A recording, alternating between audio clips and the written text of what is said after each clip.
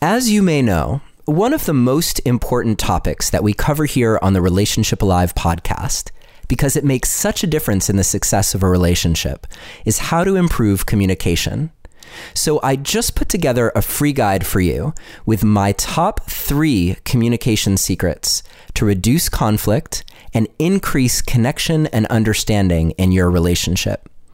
Once you put these 3 things into action, it will make a huge difference in your relationship, even if your partner isn't doing anything differently. To get it, all you have to do is visit neilsattin.com/relate, or simply text the word relate to the number 33444 and follow the instructions. And now, on with the show. Hello and welcome to another episode of Relationship Alive. This is your host, Neil Sattin. On the show, we've had a number of guests who have talked about all sorts of ways to improve your relationship, whether it be better sex, how to get over infidelity, how to heal after an argument. And no person has had perhaps a greater influence on the field today of what we know about what makes relationships work and what doesn't than today's guest, John Gottman. John is the author of The 7 Principles for Making Marriage Work, which is a New York Times bestseller. Also, What Makes Love Last, How to Build Trust and Avoid Betrayal. And most recently, along with his wife, Julie, and Doug and Rachel Abrams, The Man's Guide to Women, which is a fun read as well. We're going to cover a lot of ground in today's episode, and as usual, we will have detailed show notes that you can download. On top of that, John has generously offered again his Dreams in Conflict exercise free for you to download. So to get that, all you have to do is visit neilsattin.com/Gottman2, that's the number 2, so Gottman 2. Or you can simply text the word passion to the number 33444 and follow the instructions, and I will send you a link where you can download the show guide, the exercise, and also all of the other show guides from the Relationship Alive podcast. So John was the very first guest on the Relationship Alive podcast, and it is an honor to have you back here on the show to do Masterclass in Relationship Part 2. So thank you so much for being here with us today, John. I'm glad to be here, Neil. Well, let's get right to the meat of the matter. And a topic that's come up many times here on the podcast is this question of how do you build safety in your relationship? And why safety itself is such a bedrock for having an amazing, thriving relationship. So I'm wondering if you can talk for a moment about the science of trust. And I know you've written a whole book on the science of trust. And so we're not going to cover the whole thing right now, but I'd love to get into some of the finer points of why trust is so important. And maybe if you have a few here's something you might not really have guessed about what builds trust in relationship. Maybe that's a good place to start with sort of a surprise for a trust builder between partners in relationship. Yeah, there's no question that, trust is absolutely important. In our Sound Relationship House theory, our little mighty theory that Julie and I developed, based on the research that I've been doing for the past 40 years, we find that trust is absolutely essential for building this safety in relationship. And it's very important to think about how we define trust. And we use the mathematics of game theory to do that, to accomplish that, to be able to really evaluate and measure trust in the laboratory and any interaction that a couple has. And the definition of trust is really that your partner and you are thinking of both benefits, not only your own benefits, but your partner's benefits. So if you know that your partner is not only thinking about her welfare or his welfare, but your own welfare as well. And trying to maximize the sum of any gains that happen in a relationship, any decision that gets made, they're thinking of what you need as well as what they need. And then that's what trust is. That's what we call a high trust metric. And if that exists in a relationship, it turns out that when people disagree, they really are not disagreeing with an adversary. They're disagreeing with their friend who has their interests at heart as well. So the cooperation is really increased. And you wind up getting what's called the Nash equilibrium in any interaction, which means that nobody can do any better by changing their position. It's really the relationship is the maximum in cooperation and efficiency. So it's logical. People are really able to talk about problems and really work together to solve problems as they arise. So I'm going to ask you a low trust sort of question, which is what happens when, like, I'm listening to you and I'm thinking, that sounds great. Like, I really want to think that my partner and I are have each other's best interests in mind as we move forward in our decision making and how we make choices about life. But I'm afraid, and I'm not really, because it's not like this in my relationship, but I'm imagining someone listening thinking, what if that becomes kind of one-sided? Like, yeah, sure, I can have my partner's interests at heart, but I don't know that they'll always have mine. And in fact, how do I avoid becoming a doormat for my partner in this approach? Especially if my partner isn't terribly active in thinking about the relationship. Well, here's what we discovered.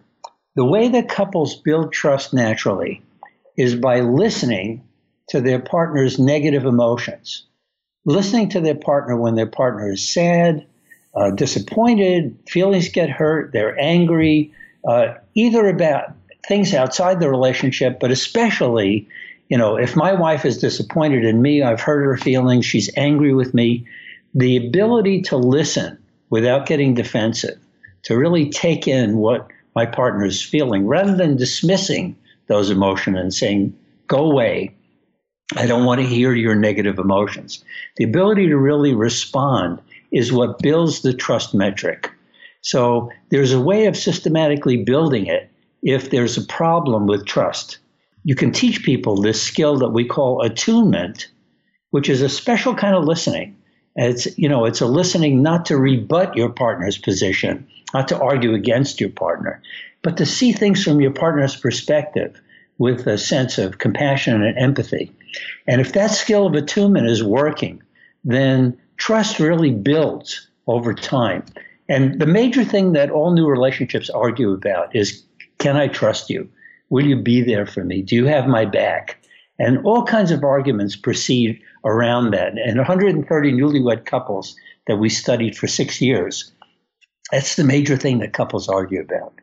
And attunement is the way to build it. So if it feels like trust is slipping, it's really about this skill of mutually listening to one another that builds the trust metric. And so that makes a ton of sense to me. And what I'm wondering is if you could touch on the last part of the question around couples where, and of course this happens all the time, right? Where one of the partners is really interested in, the betterment of the relationship, and the other thinks things are great, but, isn't aware necessarily of perhaps their negative impact. So if I'm the partner who's doing a lot of great attuning to my partner's negative emotions, but they never seem to really want to attune to mine, what would you suggest for that person? It doesn't work if it's one-sided. Psychologists have actually studied relationships. In the 1980s, there were a lot of people studying relationships where usually the woman was very depressed and very irritable. And she was happily married. And she was generally married to a guy who really did this kind of listening and attuning where she didn't at all. And her kids also wound up being very supportive when she was depressed. And those relationships worked. So there is some evidence that relationships where an asymmetry exists, where one partner is doing all the emotional work, can actually work. But it's a very special person you have to select. It's somebody who's very open-minded and very agreeable and very conscientious about, sticking with working on that relationship, doing the relationship work. And, another example of that kind of asymmetry may surprise you.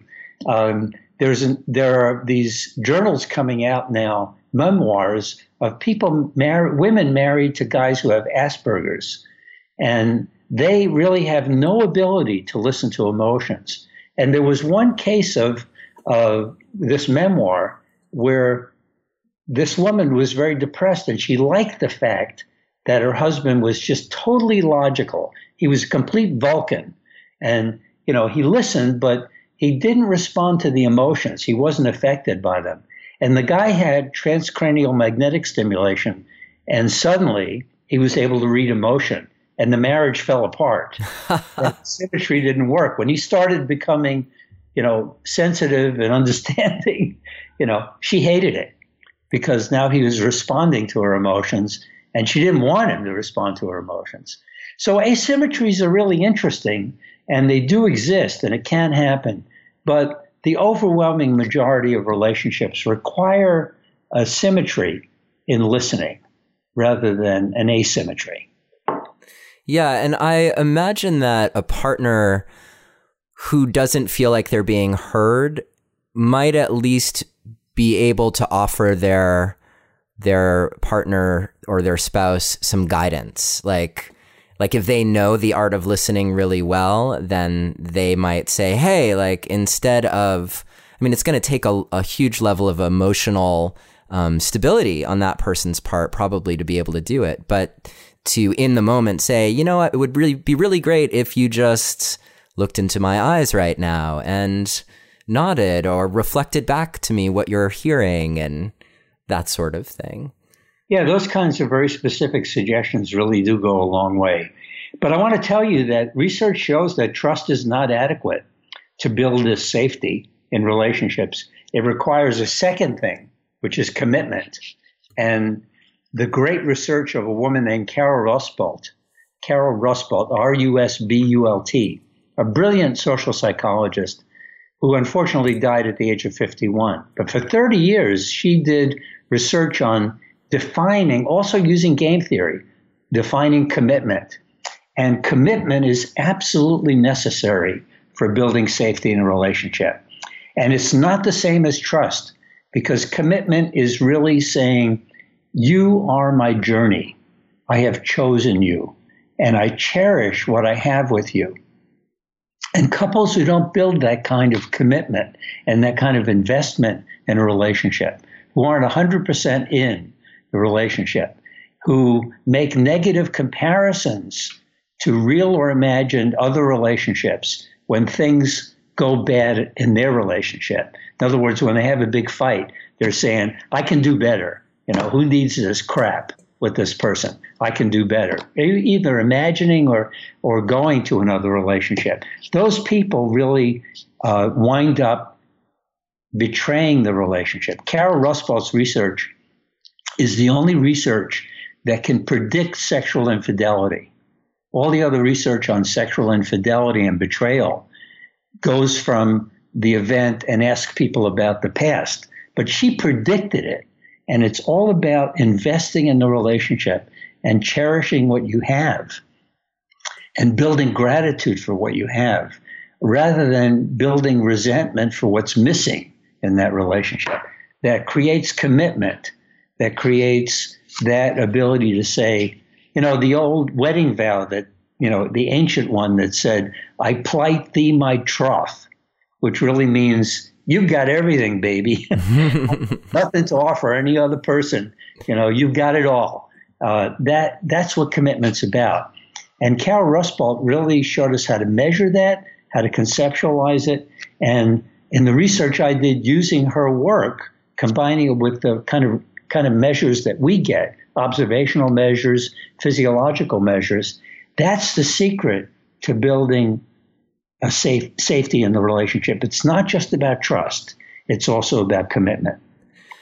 So, and commitment, how do you help people get to a deeper level of commitment? Because I imagine even people who are married to each other may not experience that deep level of commitment that you're describing. Yes, that's very insightful, Neil, because I have done therapy with couples who have children, have houses together, have in many ways intertwined their lives, but they are not committed. So when things start going wrong, they start saying, hey, I can do better than this. And they're in their mind, they're thinking, when they're not together, they're thinking of other people. And they're giving themselves permission to cross boundaries, sometimes very innocently. And part of what we know about affairs is that they involve conflict avoidance, avoiding conflict and avoiding self-disclosure, avoiding saying to your partner, hey, baby, since the baby came, we haven't had sex and we don't even finish conversations and I really miss you. And I had this conversation with this lady at work at the Christmas party. And, I realized I was having such a good time and we haven't talked like that in a long time. Let's change that.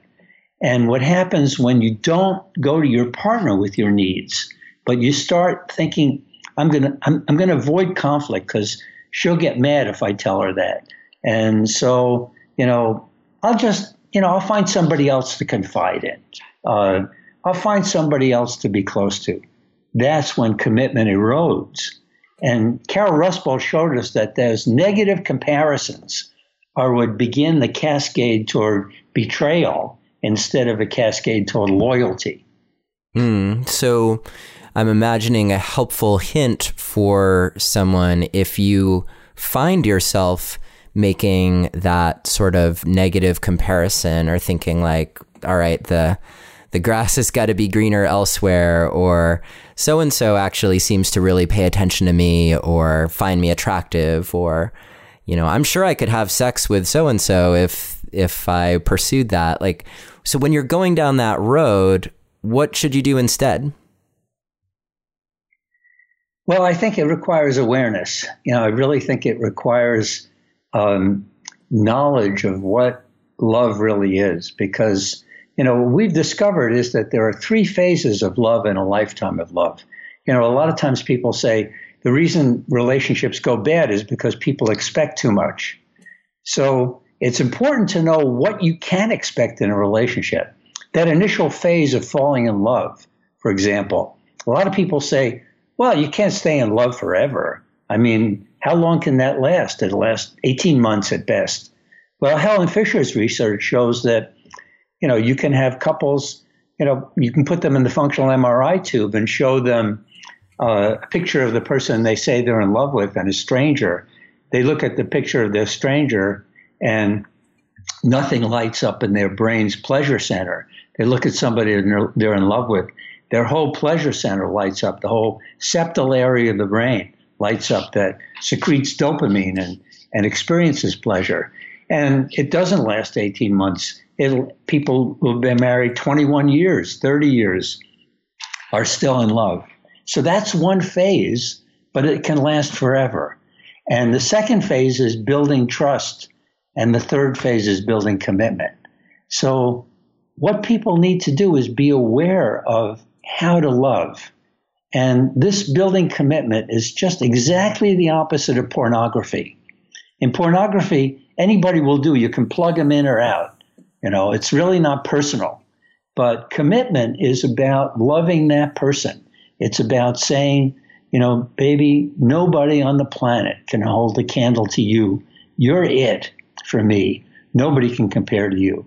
I want to make love to you. I want to be with you. That's what requires safety. So Jim Cohen's research, are you aware of that, Neil? A little bit, yeah. But if you want to dive in, that's great.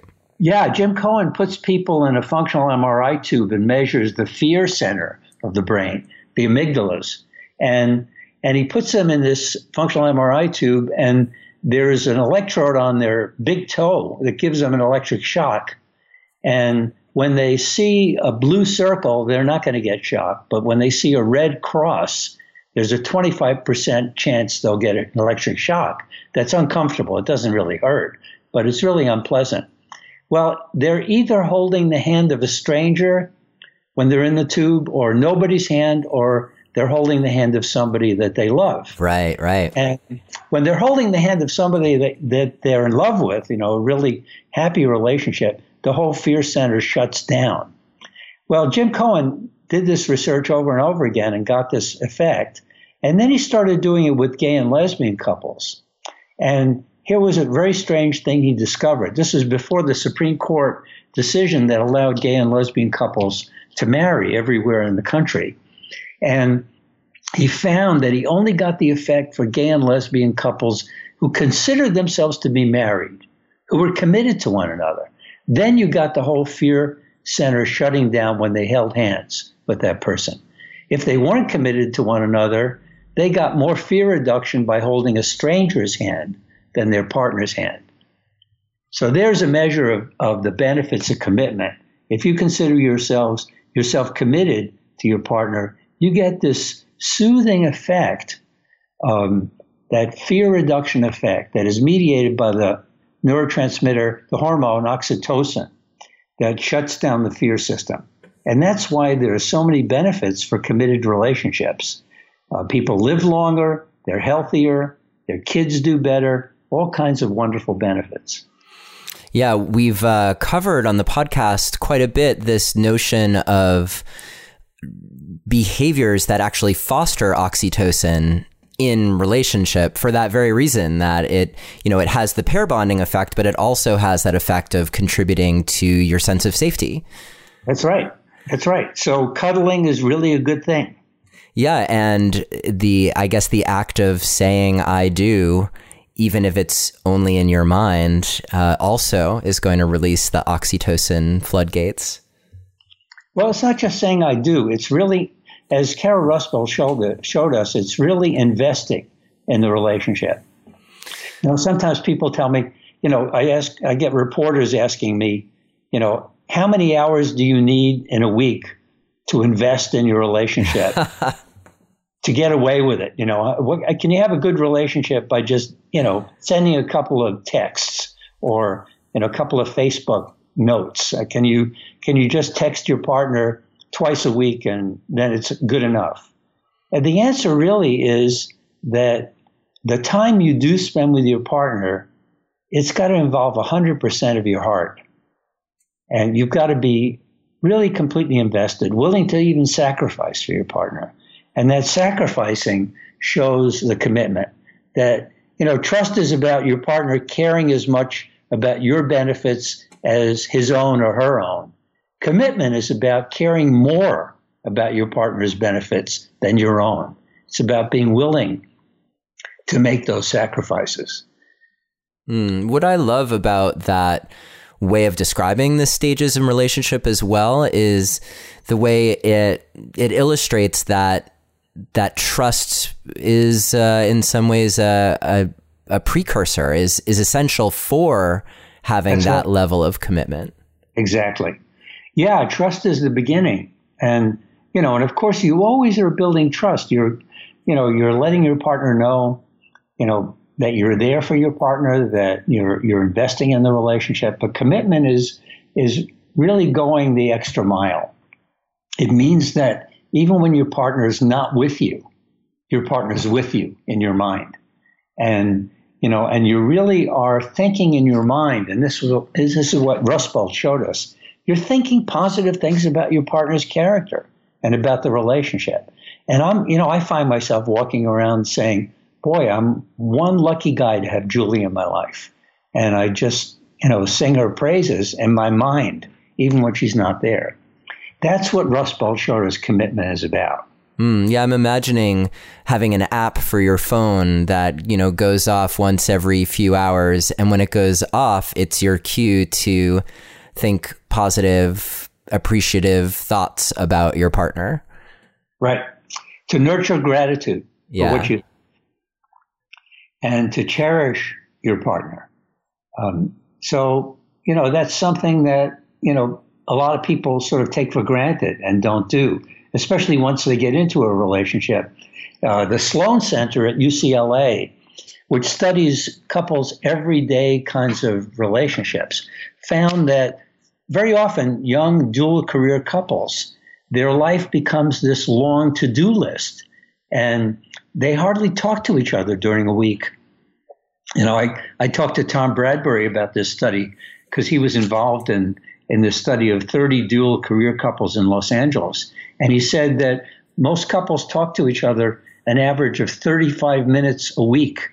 Oh, my word. Oh, my and word. Most is about who's going to do what when, and taking care of the kids and doing housework and doing errands, rather than sitting down and connecting emotionally and just saying, how you doing, baby? How's the world treating you? What's on your mind? What's on your heart? I want to know. I'm listening. Yeah. In today's world, people tend to be busier and busier. I mean, I don't talk to a person these days where when I ask them how they're doing, the first words that come out of their mouths are usually, well, busy, like busier than ever. And, I'm included in that. And then I'm thinking also about couples where they're already busy and yet somehow they're making it work, but then they have a baby or they have young children. So that just adds like a ton of intensity and distraction and hopefully joy as well to the mix. And I'm wondering, that tends to be one of the most difficult and challenging stages in relationship, is when young kids come in and the disconnection that partners feel around that. Yes, you're absolutely right. And in fact, those facts led my wife and I to do 3 studies, and we wrote a book called When Baby Makes Three. And, not only did we study couples, but we studied the babies as they developed and the interaction between the parents and the baby. What we found in our first study was that 2/3 of couples experienced this big drop in relationship happiness in the first 3 years of the baby's life. And even videotapes of them discussing an area of disagreement that were scored blind, people didn't know whether they had a baby or not when they scored them. Hostility increased in the first 3 years of the baby's life. And when we studied their interaction with the baby, which I had to learn how to do. I had to learn how to study parent-baby interaction from my friend Ed Tronick, who was an expert on it. The hostility transferred to the baby in 2/3 of the couple. So having a baby was a relationship disaster for the majority of couples. But what we did was we studied the 1/3 who really did well having a baby, sailing through this transition. And we designed a 2-day workshop called Bringing Baby Home. And for 77% of the couples, in 2 days, we could reverse that drop in relationship satisfaction. We could reverse the hostility. And the babies of the people who took the workshop did better neurologically. They laughed and smiled more, and they learned language, complex language, earlier. So we had a big impact on the baby as well as on the parents. And if we added a support group, that percentage went up to 80% of the parents avoiding that big disaster. Wow. So clearly we're not going to be able to cover everything in a 2-day workshop in the next 25 minutes. But I'm curious, what are some of the highlights there that were... Well, we've now trained 2,000 workshop leaders in 24 countries to do this workshop. And it works everywhere on the planet. The same thing works to avoid that disaster. And it's really about, not doing what the couples did in that Sloan Center study. It's really about them maintaining the relationship. And it's not rocket science. It's really, the people we now know from a book called A Normal Bar that studied 70,000 people and studied their sex life, that the people who continue to have great romance and passion and great sex just do different things. There's just about 12 things they do differently. They say, I love you every day and mean it. They kiss their partner passionately for no reason at all. They cuddle. They give romantic gifts. They are affectionate in public. They have a weekly date. That's a romantic date. They make sex and lovemaking a priority, but they stay friends. you know? And when a baby comes, it's absolutely critical, we found, that fathers be involved with the baby. And the amazing thing is that we men are not good at a lot of things, like reading emotion. Not as good as women at reading emotion. But we really shine when it comes to play. And so, you know, we're great at playing with babies. Moms are like really responsible, mature teachers of babies. Dads are just like another kid. And we get in there and we really play. And turns out there are over 200 studies done on the role of fathers. And fathers have an enormous contribution to make to the emotional and intellectual development of both sons and daughters. And with our Bringing Baby Home intervention, dads stay involved with baby. And they don't fight with mom. And so, you know, they discuss things constructively and they maintain intimacy. And so those simple things, it's not rocket science, just make a huge amount of difference.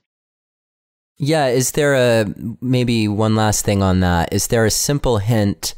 Because I think for so many couples, it's like, you know, you're thrown kind of into the deep end, right? With your child, especially your first child. And, you know, time can just go by where they're just absorbing all of your attention. And so I'm wondering, how do you help them find those moments of reconnection when it seems like there's barely enough time in the day and what time they do have is focused on baby? Yeah, the answer is really that they have to be reminded that the greatest gift they can give their baby is a loving relationship between the two of them. And by the way, lesbian couples can use this information that developmental psychologists have learned about fathers. And it's, again, not rocket science. You know, if you play with babies a certain way, then you fulfill that role that men fulfill. It's really not biology. It's really behavior and interaction. So I think the important thing is for couples to realize that getting away from the baby, having, you know, an overnight, even if it's in a, you know, Motel 6, you know, and they just, you know, rent a room or they just go on a long drive, you know, just the two of them. And, you know, if they can't afford it, then trade off with another couple. And, you know, in your support group, you know, in your Lamaze class, you know, find another couple and trade off with them. But that time away from the baby, even if you're talking about the baby all the time, but you're really working on your connection with your partner, that's the greatest gift you can give your baby. Because a loving relationship is the cradle that holds the baby. It is what nurtures the baby's development. So that's what we tell couples. And once they really do that, they have a weekend, you know, weekly date, a romantic date. They work on not fighting, not getting distant, checking in with one another emotionally. It doesn't take an enormous amount of time, but it does take a commitment to keep making love, you know, when they can. And, you know, it does decrease for a lot of people when a baby comes. But the couples who have a great sex life, even with a baby, are doing very simple things just to maintain their relationship. They're making sex a priority and they're staying friends. Okay, let's talk about that for a moment, because I've heard another complaint from couples and clients that I feel like we're friends, but we're not lovers anymore. And, you know, so is there a tension between having great sex and having like too much safety and compatibility in your relationship? Absolutely not. Okay. It's not a tension. You know, you can be great friends and great lovers for a lifetime. And, you know, and that's the thing we've learned about having a great sex life. You know, it's not rocket science. It's really simple.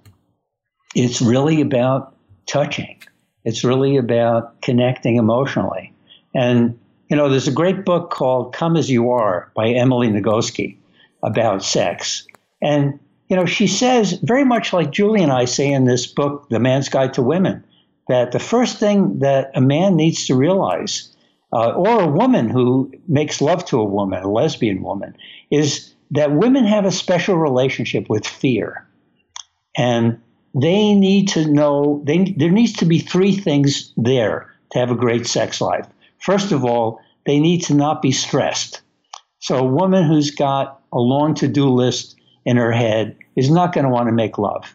And that's why men who help with housework have a lot more sex than men who don't.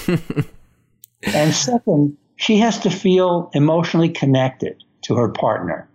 And third, it has to be a real explicitly erotic situation, which is why romantic dates are wonderful. And then, sex happens, and it continues to be great lovemaking. But people need to really put energy into it. They have to stay friends. They have to say, I love you, and mean it. They have to touch. Cuddling is great. This normal bar study found that of all the non-cuddlers, only 6% of them said they had a great sex life. 94% of people who didn't cuddle said their sex life sucked. So it's important to cuddle. There are psychologists who advise their clients to not cuddle, and they'll have better sex if they don't cuddle. It's bullshit. They need to go to the library and see what the data say. Everywhere on the planet, it's couples who cuddle and make that a priority, who are affectionate and make that a priority, who say I love you, who kiss one another for no reason. Kissing is the royal road to great sex, but those lips have to feel kissable. You have to want to kiss those lips. And what makes those lips kissable is that you're not fighting all the time, and you're saying, positive things about your partner. You're noticing when they make the bed or make coffee for you or do nice things. You're cherishing what you have and not resenting what's missing. Yeah, a metaphor that I really like is this notion that we're always on this continuum of exchanging that sexual and sensual energy with our partners. So even those moments where you're making a cup of coffee or just giving a little kiss on the cheek, or maybe even a more passionate kiss, along with the cuddling, those are all taking place on this continuum where having passionate sex is on the continuum, and also just like brushing your teeth is on the continuum. Yeah, but if we have a T-shirt that we sell that has this phrase on it that everything positive you do in a relationship is foreplay. Yeah, I love it. It's part of the play. That's right. Yeah. Especially I think with some couples where there's all this like pressure around sex, if it can all be included, then that can take some of the pressure off of the act itself in some respect. Well, the positive stuff is really important, but the real critical thing is listening to your partner non-defensively when your partner is not very positive, when she's pissed off, when he's, disappointed, when feelings have gotten hurt, when you do reach out for one another and it fails, because that's just par for the course in relationship. Just because you have two brains that are different, there are going to be moments when it doesn't work.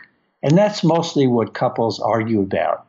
That's what escalates conflict, is when you reach out and you make a bid for connection and it fails. Well, it's going to happen. So the cure for that is listening, and listening non-defensively. Now, how does this, because I'm right there with you, and I'm curious because there are, as you mentioned, other people out there who are promoting this idea of like really the importance of differentiating from your partner to maintain a great, healthy sex life. What have you seen as far as that kind of approach to helping a couple? Well, it depends what you mean by differentiating. This idea historically comes from the work of a guy named Murray Bowen.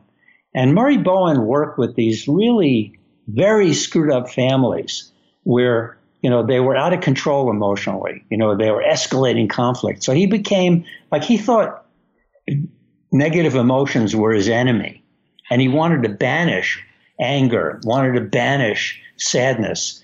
And, I can see why he wanted to do that. And he wanted people to stay rational. He wanted everybody to be a Vulcan. But, the great thing about being a Vulcan is you can do a Vulcan mind meld. That's what Murray Bowen missed.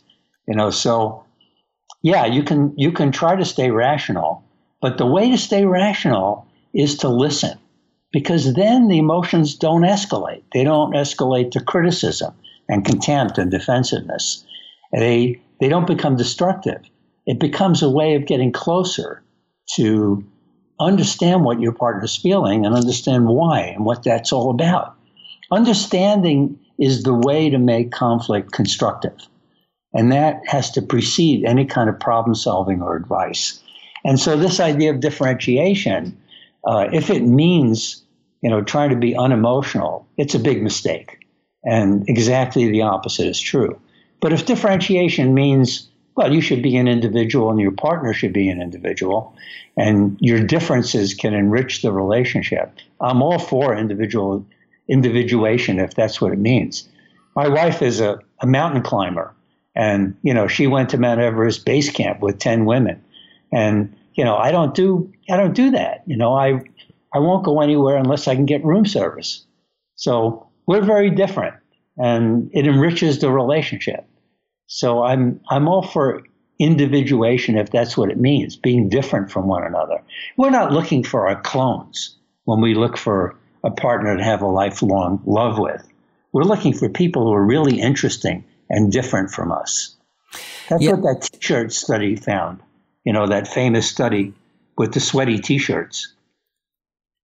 The ones where where people smelled the sweaty T-shirt and could choose who they were attracted to based on that alone. Is that what you're talking about? Right. That's what Klaus Wedekind found, was that people, the T-shirts people like are the ones that are the most genetically diverse from them, and particularly in the immune system, genes. The major histocompatibility complex genes.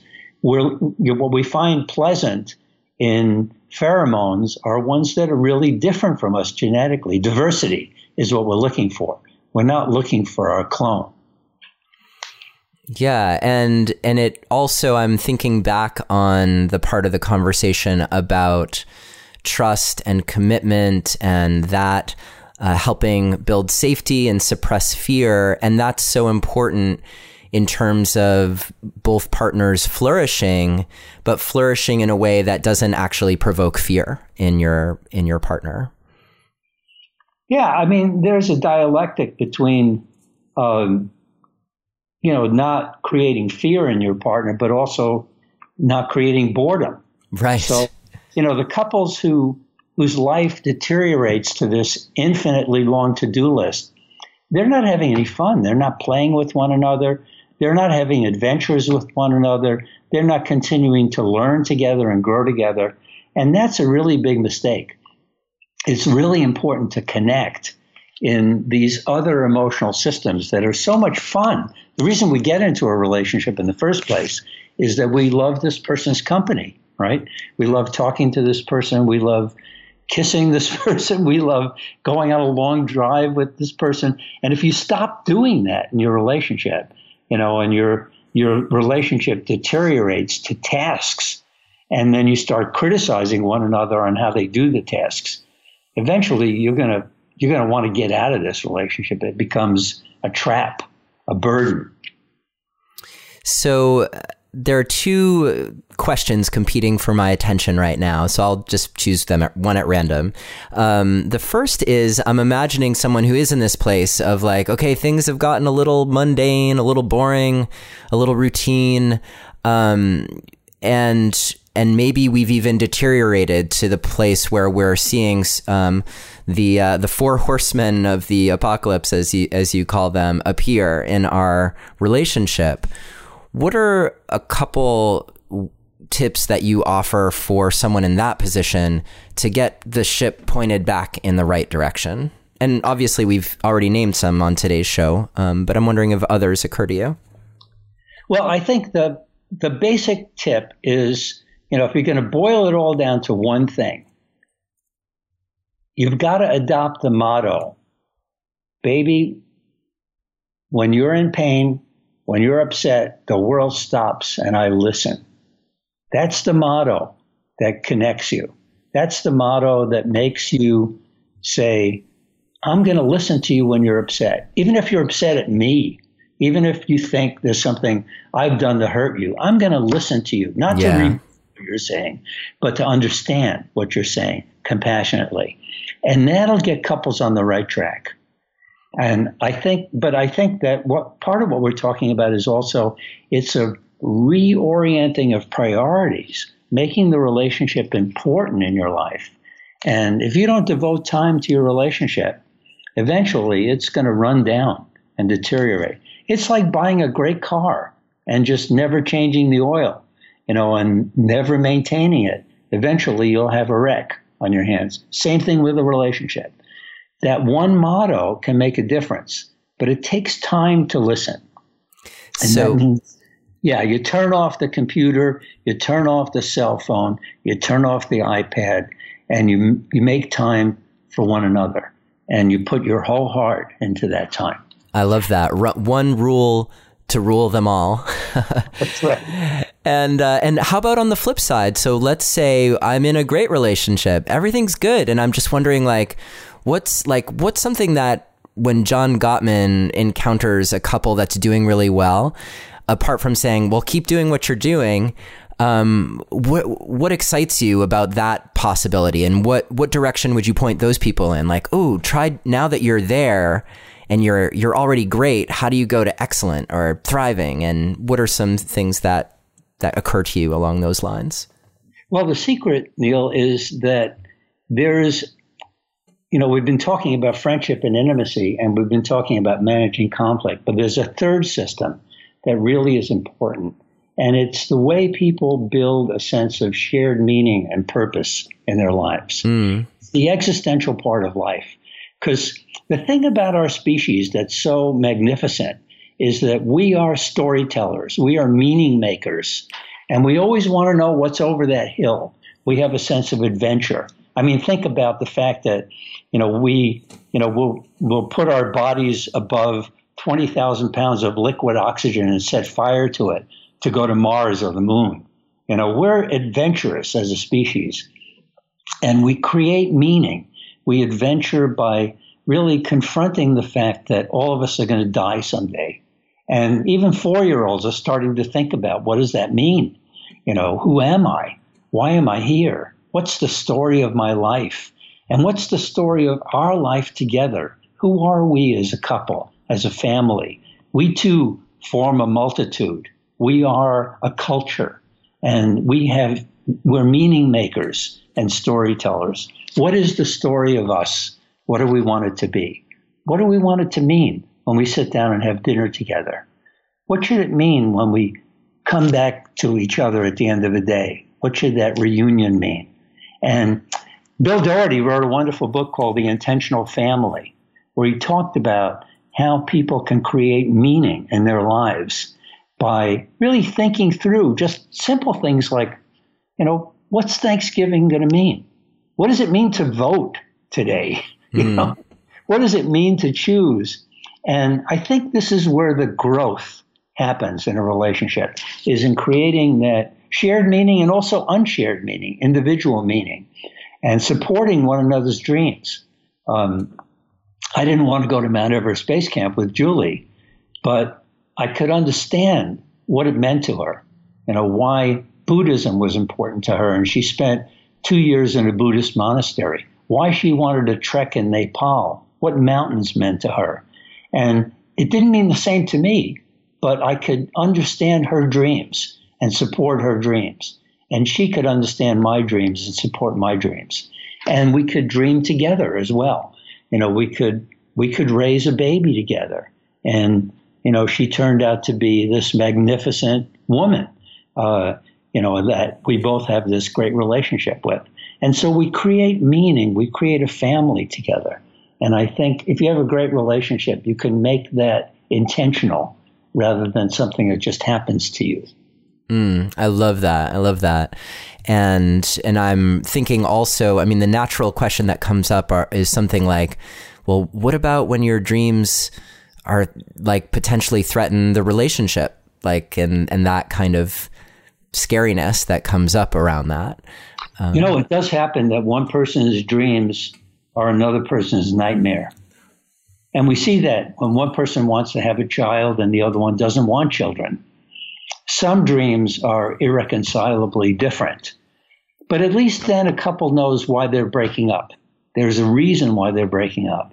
And they know that they need to find somebody who really supports their dreams and with whom they can create a shared meaning system. And so, not all relationships should continue. Some relationships really are not meant to continue because the process of selecting a partner, a lot of it is kind of random.